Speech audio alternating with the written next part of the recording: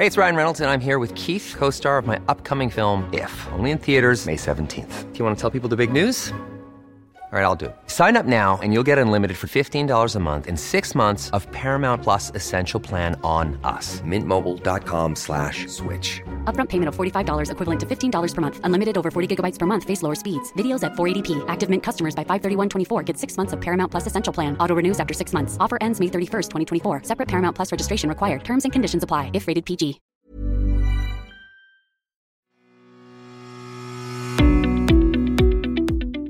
Hello and you're very welcome to the Mick Clifford podcast on today, November the 15th.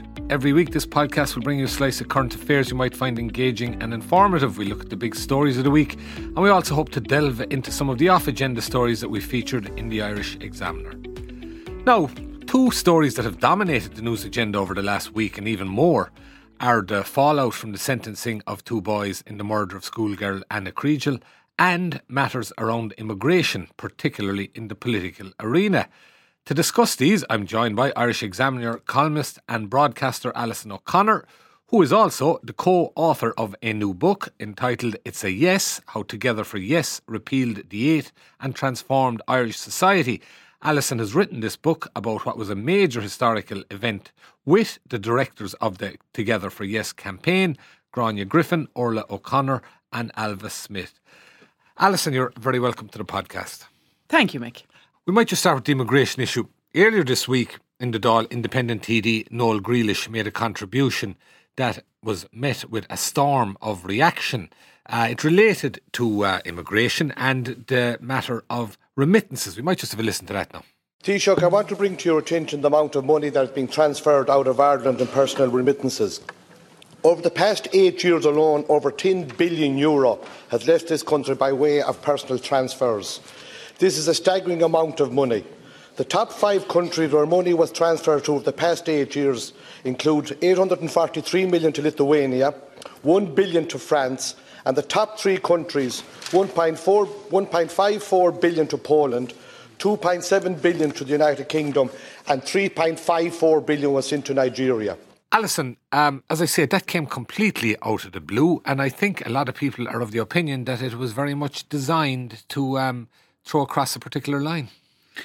Well, I suppose I've heard various people say since Noel Grealish stood and said that in the Dáil, and even his remarks of, I think a few months ago now, where he referred to people coming from Africa as spongers, and that it's not that we can't characterise him as racist.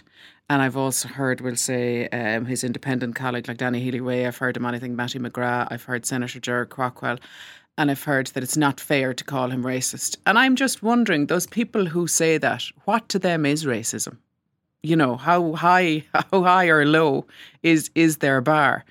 And the other thing is, I suppose, is Noel Grealish comes in, he says things like that, then he disappears. He has in terms of the courage of his conviction or showing any, to me, it's an absolute political cowardice. He makes those remarks and then he disappears. He gives no explanation, even in terms of getting the figures so disastrously wrong in terms of the difference between 17 million and billions that he claims has gone back to Nigeria over the last, I think, over an 8-year period. He took, just to put it in context, he took a figure from the World Bank, which has an awful lot of caveats to it, and is based on stuff, for instance, like GDP, and we already know there are issues about Ireland's GDP is inflated. And he used that despite the fact that a number of weeks previously, following a question, he had obtained himself information from the Central Statistics Office that put this figure at 17 million as opposed to the 3.5 billion or whatever he said. That's pretty selective. Yeah, and it's also to progress from his first remarks, which were made at a meeting in Oughterard, if I'm remembering correctly, to this. It's a very deliberate and very sort of strategic.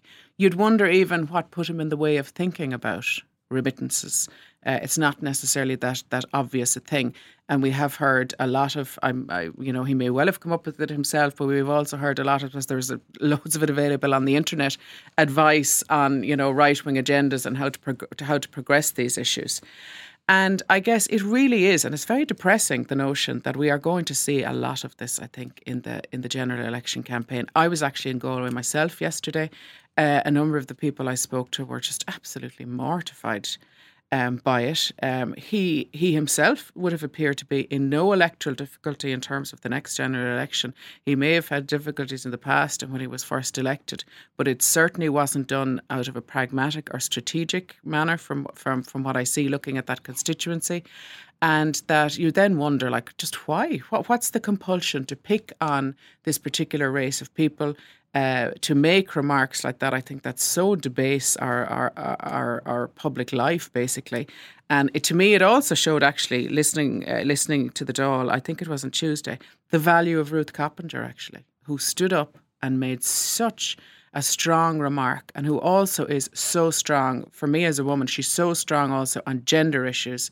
And I think she's a really valuable addition in the Dáil chamber. I mean, to be fair, the Taoiseach was also very strong in it. I've heard Paschal Donoghue.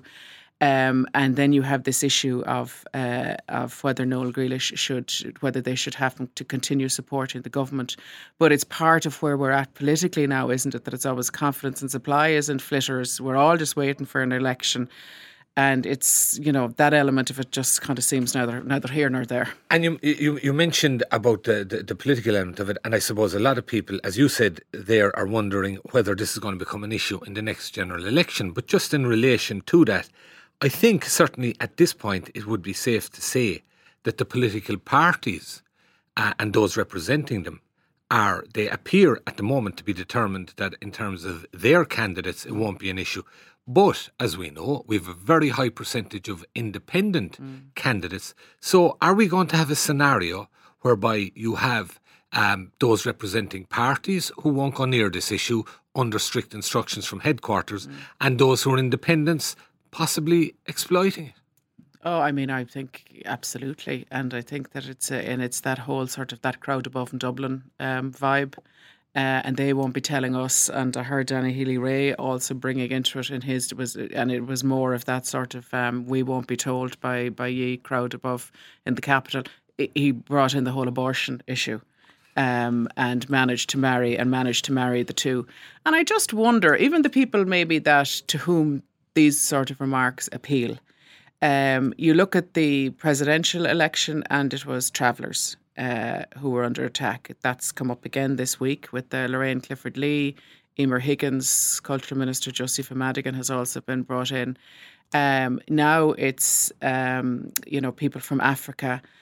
Where do you go next? Is it Muslims? Would it then be Jewish people? Have we thought about that? Are we looking at what's happening in the UK about the English nationalism over there?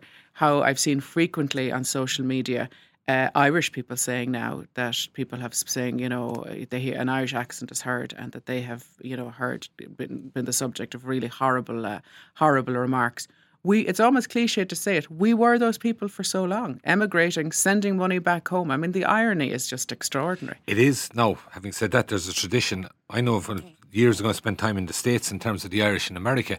They were, elements of them were unfortunately more racist than perhaps other ethnic groups, on the basis apparently that because they were at the lowest rung of the ladder, once they stepped up, they hit down on the next one. But that's a separate issue. I experienced that myself. Yeah, as well. I mean, so there's an element. Yeah, absolutely. But the other thing though is, Alison, and this has been suggested, I think, by a number of politicians, there's a sense that in some quarters there is a change of mood out there. Fortunately, in this country, while we've seen the likes of immigration and that being major issues in other countries and being used in a dog whistle way, in a manner purely for expediency, we've managed to avoid that here. But some people are suggesting that there's a bit of a change out there in terms of tolerance, in terms of being the Ireland of the welcome, than was the case up until now.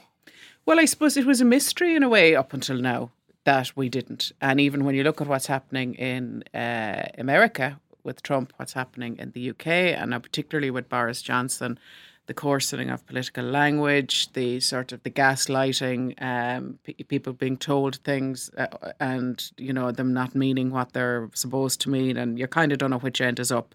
So in a way, we were the meat in that sandwich. So in a way, it was remarkable that we didn't. And I still think, actually, there's a hell of a lot of people out there that think these remarks are appalling and don't want them. But they're not the people who will text in to the radio stations or maybe put, comments after articles because they're not motivated to do it. So I suppose there is an element to it. You can't just throw up your hands and say, oh my God, we're going down the same route. I don't think we are. But I think that if we have enough political leadership, and I think that's really important, and that there is a very tight rein kept on this during the general election. As we said earlier, there are certain independent politicians that you have no control over. They are going to play to a certain gallery. But I really hope that we haven't got to that stage that we've seen in other countries. Yeah, I mean, there's been suggestions, for example, just a couple of areas, the direct provision centres. Now, we've seen what has happened there. One feature of that I think hasn't been commented on much is that a lot of the direct provision centres on the East Coast and the Greater Dublin area, where there were some, they're no longer functioning for the simple reason that the owners involved perceive that in terms of their investment or whatever, that they're far better off to sell it and it'll be built for apartments, etc., that type of thing. As a result, they've moved further up. All of these incidents were in the West, bar the one in Tipperary. So is there, I wonder, an element there that this sort of thing is feeding into this notion in some areas of being left behind, of that, again, them up in Dublin are throwing things down here, that type of thing. I wonder, and another place where people detected something was in the beef protests. Now, whether or not, what fed into that, whether or not it was an issue that you had an awful lot of non-nationals working in the meat industry, a very low-paid industry, and people working savage hours. But you've that scenario whereby perhaps, and some people have suggested it, some of those who were protesting wanted to perceive this in a particular way. And you just wonder whether, if there is something like that changing, we'd need to put a hammer on it. Do you know what I mean? That there's a sense that something's different out there. I completely agree with you. And you can sit here and quote figures and say that rural Ireland is in a lot of cases doing very well. Thank you very much. And that actually emigration has always happened, and that young people who live in rural areas will always want to emigrate. To get a taste of the world or to experience city life, or that they've gone to college and they like what they see in terms of living somewhere where there's far more convenience. I suppose expectations are far higher now, and I'm not saying that. I mean, I'm originally from the country myself, so it isn't a case of living in the city. But I mean, you do make a decision, to live where you live. And you get the benefits of that. I mean, I often envy when I'm down in West Cork and there on holidays or whatever. I often envy what is on offer there, and the sort of pace of life and the beauty, and that things are not as expensive as they are in the city. So I guess it's about being kind of honest with yourself as well. And that if you are, for instance, I mean, beef farmers have a terrible time. It's really hard to earn a crust. And if you're having a terrible time, one instinct is to hit blame someone, the other, that kind of terrible stuff. And if you don't know the other, exactly. I mean, we've also heard so many cases in the last few weeks, I'm so glad to say, of people who have taken time to know the other. And they have extraordinarily positive experiences to relate. And that we just need to really just to sit down and remind ourselves of how over generations and decades we as a race needed help from other countries and from other people, and that now people need help from us. Absolutely. And on one light note, if I could strike it, there's a lovely yarn there about in Ballaghaderreen. I think a lot of people who were taken out of Syria in the most horrific circumstances there, and who have refugee status, settled there. And one individual, and like all immigrants, mad for work and very inventive, set up a hackney cab company, and he had a brilliant name for it. He called it Abdullah Walia. I know, I saw that. It really. And I mean, do you know what? I bet the people in Ballaghaderreen are really fond of that absolutely. Man. Do you know what I mean? Because they know him, he takes them home. Yeah. Anywhere. And look, there's a fear of the other, the outsider, the unknown, and nearly in all instances, once people have established something there, they integrate. And we've seen this right around the country. People, I suppose, let people be wise to manipulation. That there's an awful lot of that going on. So I just wonder to about that. kind of Do you think that this element, and they're out there in cyberspace, and I've researched some of it, and I've seen some horrific stuff. They're quite obviously racist, nationalist in the worst kind of way. Yeah. And we saw in some of these areas where they went in and they tried to make an impact. I wonder though whether they're actually really making that much of an impact. No, I mean, look, it has to. I'm not naive enough to think that it's coming from nowhere and that they're going in and fermenting it. Not that at all. But I think it could be adding an extra 20%, that's really tipping it over and, making it that real kind of nasty sense to it, One other thing in that vein, and that was comments a few weeks ago, and there was some controversy about it, but I don't know. Leo Varadkar made a mention when there was this issue about the direct provision centres that a huge part of the increase is down to two nationalities from Georgia and Albania, both of which are officially deemed as safe countries. Now, I suppose there's two ways of looking at that. One way is if people are coming from safe countries and they're coming into the asylum seeker system, yes, they're inflating it. Quite possibly, they're also bringing a certain discredit to it because all those who are coming from unsafe countries then get looped into that in some minds. The other issue with it, though, is these people, this term economic migrant has become something of a term of abuse. Economic migrant is what generations of this country were, but we had the opportunity to go somewhere and try and make it. Those opportunities to people in poor countries now are not there. So the only chance they have to do anything is to enter a system like that. I suppose when I heard those remarks, instinctively, I didn't like them. But if you reflect on it, the Taoiseach is in a very difficult position here. And I suppose none more so for the fact that his own father is Indian and came to live. I'm sure he's very aware of that. But he's a very delicate balance now, doesn't he? To try and bring people along, to make him that people feel that he's aware of their concerns, but yet not to set a match to the whole thing. So my answer, unsatisfactorily for you, Mick, is that I don't really know. I'd have to see. It's hard to know. It's hard to know at this point exactly what is the. But one of the things that's really disturbed me during the week is how with this issue, and it's more. We'll probably go on and talk about it in terms of the Lorraine Clifford Lee and the traveller issue. How now Fianna Fáil and Fine Gael are mudslinging with this issue, and you said that and she said that and that's worse and you didn't explain it and you didn't apologise, and actually that does the issue absolutely. It's getting caught up in this whole general election thing, and they're so cranky with each other and trying to get the upper hand constantly, but it's done the issue itself no good at all. Very true, I think, definitely, and that hopefully that's not a slippery slope either in terms of the political discourse. Just to turn to the other issue I mentioned at the top of the programme, that was the fallout from the sentencing of the two boys in the Anna Creagel case. Alison, you had I know I'm biased, being from the Irish Examiner myself, but I think you've written a column this morning that every parent, at very least, not to mind anybody who's interested in children in the whole area, should read. And in it, you're suggesting that one of the deficits we have in modern society is not having a serious and in some ways explicit conversation with our teenage children about sex. Yeah, I mean, look, it no more than that we've had traditions of immigration and that in this area we have a long tradition of discomfort in talking about these kind of issues, and that's the legacy of the Catholic Church and all of that. And I know, even though I'm fully behind this, I know as a parent, and I'm about to enter into this whole sort of area and those years, it's not easy at all.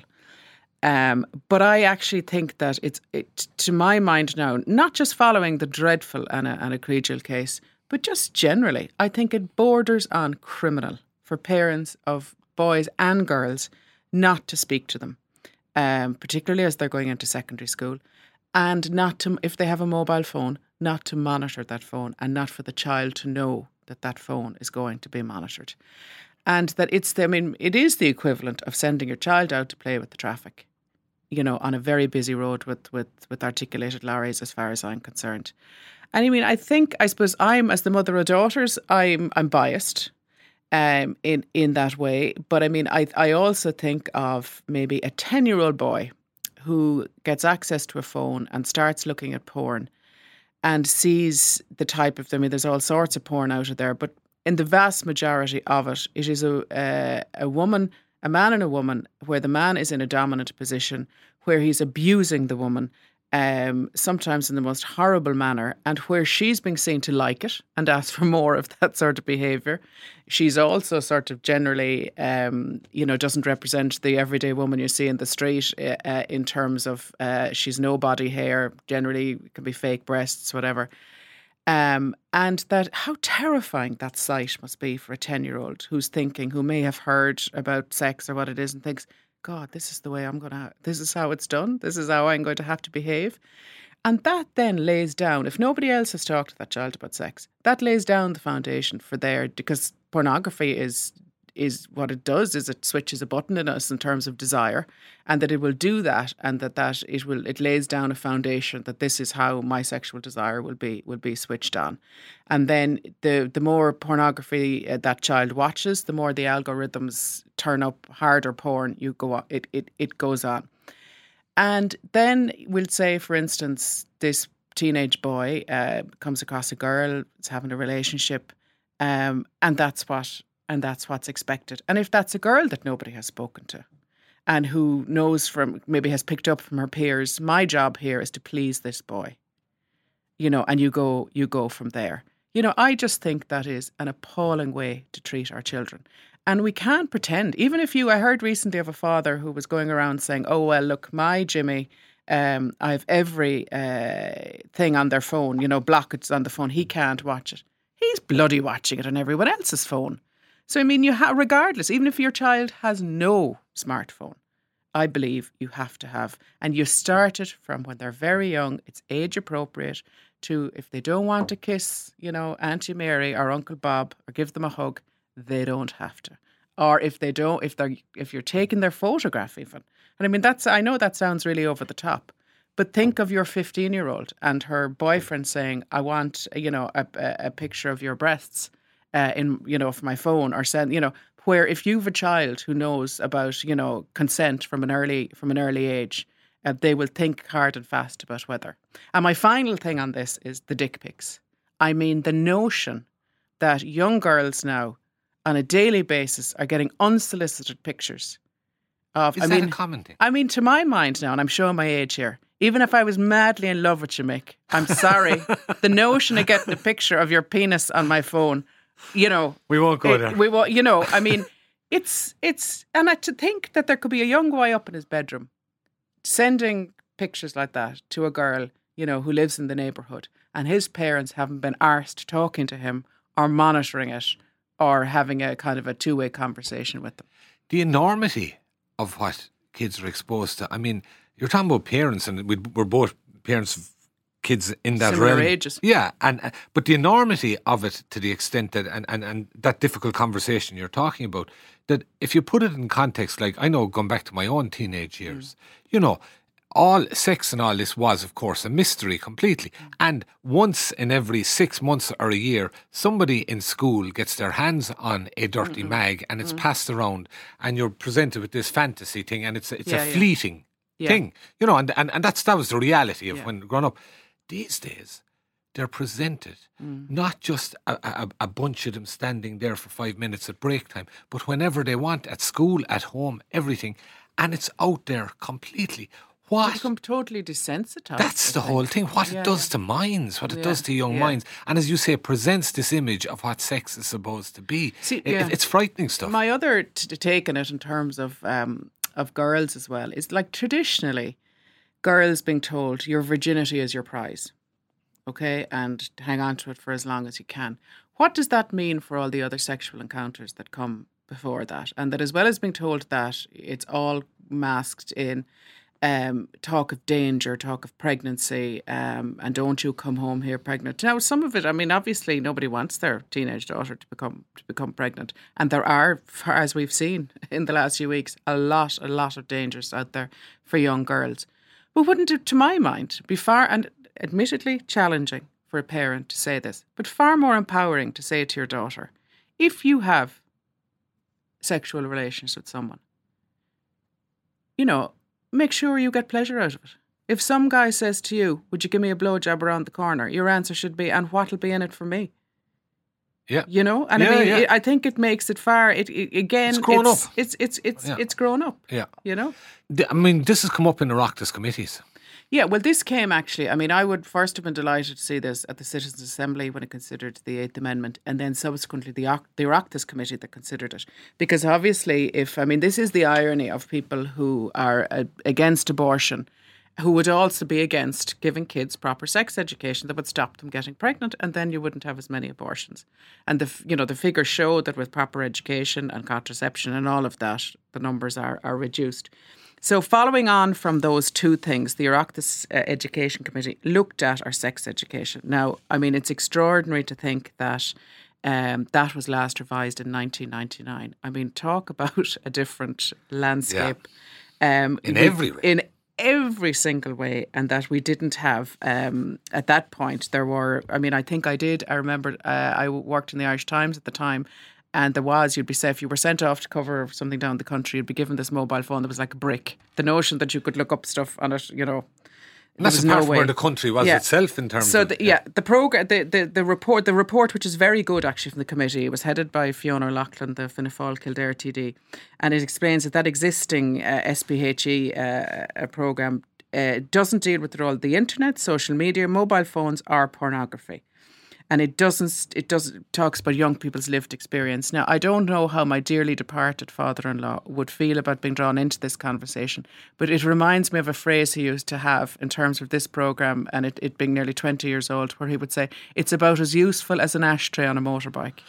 It's how children could still be taught this. In some cases in primary schools, the Stay Safe programme isn't taught. As we know, still in some instances in secondary schools, some outside groups can come in.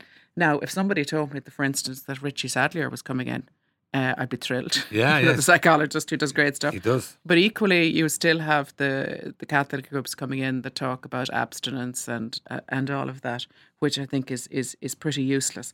So basically, the committee are looking for, sort of things that are age appropriate, but that they're basically will fit with the reality of what today's children are facing into. And how could you argue with that? Needless to say, there have been arguments. And Fiona O'Loughlin's got abuse for it. She has, and there's leaflets being put around in her constituency about her, trying to target her, and again at a very vulnerable time coming up to an election. What's being said is that children as young as 4 are going to be taught about masturbation. Now, I don't know how many 4-year-olds you know at the moment, but it's my experience of 4-year-olds, be they boys or girls, that they love nothing better than to discover their bodies. And you walk in and they're having a right old fiddle, and that's what kids do, and isn't it great? And they're discovering themselves. And you might say to them, listen, better to do that in the privacy of whatever. Whether, I don't know technically whether they're young enough to feel, I don't think they are, but I think sexual feelings, I think they're just discovering. But so it's just the most ridiculous level of scaremongering. It's not based on health, it's not based on sexuality. It's not, but saying that's what's going to come out of it. And the government hasn't yet decided what they're going to do. And in terms of how it's going to be, I think Richard Bruton, when he was Minister for Education, was very, very positive on this. I actually am unfamiliar with what sort of Joe McHugh has to say about it. But it has to happen. It does. Really. But just come back just for a minute to the parental element to it, and the point you make about having that conversation and having a proper conversation. Some parents, and probably for just justify not having it, will suggest, what difference is that going to make in a world whereby all of that stuff is just proliferates throughout online, telephones. Oh, and I completely identify with that. As a parent, you really feel kind of helpless about it. You can do, and you can feel that even if you have various sort of apps and things that you use to try and keep an eye, you always feel one step behind. You're looking at some sort of new app that you're being asked, can it be downloaded? And you're not familiar with it. And even if you agree to download it and you're trying to look at it a few days later, you don't even know how the bloody thing works, you know. Exactly, so you don't know whether it's been a good or a bad decision. But Josepha Madigan, the Culture Minister, had a piece in The Independent this week. She wrote a piece where she was saying, and I agreed with an awful lot of what she said, that it was to do with parents and schools. And it absolutely is. Now, I think she copped out a little bit, you know, by not bringing in more of what the government could do, or the social media providers, or what governments can do to social media providers to try and put pressure. But if your child is looking at this, and I think all of us can assume from what we know, from all the information, that sooner or later our children are going to be looking at it. Isn't it better that you've painted a picture for your child to say, this does not reflect real life. This is the fairy tale fantasy of sex. Absolutely. And you will. And I mean, I think that there's no point in saying that to them and not also acknowledging to them, you'll be turned on by this. That's what it's meant to do. You know, so don't feel ashamed or embarrassed of that. And even explaining to them that if you keep watching it, and if a habit develops, it's actually going to affect your sex life in later. You know, and that you need to have respect. In this instance, for boys, you need to have respect for girls, you know, in possible encounters that you absolutely. And of course, one of the huge things there is when you're that age, there is no long term. Well, I mean, no. But you have to try. You try. I mean, you have to. Yeah, I mean, of course. The point is, you have to make the effort one way or the other. And teenagers automatically think their parents are old fogies. Exactly. You know, and I mean, there's the other thing about the internet can be a force for good. There is any amount of advice on the internet about how you can talk to your children about these things. It's like telling them to eat broccoli, though. Well, I was at a conference in Cork last week organised by the Cork City Partnership about it was to do with equality and safety of women. And they showed this fantastic video. You find it on YouTube. It's some police force in the UK, and it's to do with consent, and it's all centred around offering someone a cup of tea, and it's just brilliant. And it's actually, if anyone wants to try and teach teenagers about it, I met a teacher afterwards, secondary school teacher who was in the audience, and she said, I will be showing that to my class. Yeah, and as I say, I couldn't recommend highly enough Alison's column today, because it is an eye opener, particularly for any parent. Alison, just before we go, as events in the last 24 hours, really, a tale of two politicians, Maria Bailey and Lorraine Clifford Lee. Last night, Maria Bailey was effectively deselected from Fine Gael's candidates for the forthcoming general election on the basis of the fallout from the personal injuries action she took for falling off a swing and everything that resulted from that. Today, Lorraine Clifford Lee, she was on the radio making about as an abject an apology as one can imagine for tweets she made that sounded very derogatory towards travellers in particular. She made these tweets there going back about 8 years. I just think it's interesting the contrasting fortunes. It looks like Lorraine Clifford Lee, in the way she has handled things, has got past it, whereas Maria Bailey, in the way she handled things, she even if she handled it after the initial issue arose about the personal injury claim, you wonder, would she still be on the Fine Gael ticket? Yeah, I mean, these could be used as case studies for political PR classes in years to come. I mean, Lorraine Clifford Lee gave an apology on Morning Ireland. That is a new era Fianna Fáil apology. I mean, we've all become so used to if I offended anyone anyone who was offended, well then, so convoluted and so sort of third party removed. I'm sorry for your offence. I'm sorry for your, exactly. It was absolutely not that. And she sounded genuinely sorry. Because I mean, I was genuinely shocked when I saw those tweets, I have to say, and particularly for someone who was a spokesperson on equality. But I thought it sounded very genuine, and there's an element of we live in a time now where things are very black and white, and there isn't more shades of grey. We're talking a lot about the internet, and that's the internet is responsible, and social media for that as well. So I suspect Lorraine Clifford Lee will have survived this episode, and I think she did so with some dignity this morning. And as you say, you contrast that with Maria Bailey, and I think it was in the minds of the public a far bigger issue. Came out all guns I was going to say all guns blazing. I mean, it was machine guns blazing how she came out. And it has been a disaster for her. Now, I have actually an awful lot of sympathy for Maria Bailey at this point, in that it will live on, what was said about her will live on online for generations. Her punishment for that crime has been absolutely enormous. And I believe she has suffered hugely and disproportionately. But she could have handled it better. Oh, look, without a doubt, she could have handled it better. And I think that her local constituency organisation, I can understand why they did what they did. I can understand why Fine Gael has done what they did. There's an election coming up. Every seat counts. Yeah, politics in the modern era. Alison O'Connor, thank you very much for talking to us today. That's it, folks. I'd like to thank producer Declan Conlon and engineer JJ Vernon. You can subscribe to us on iTunes and Spotify, and you can let me know what you think at mick.clifford@examiner.ie or on Twitter at mickcliff. See you again.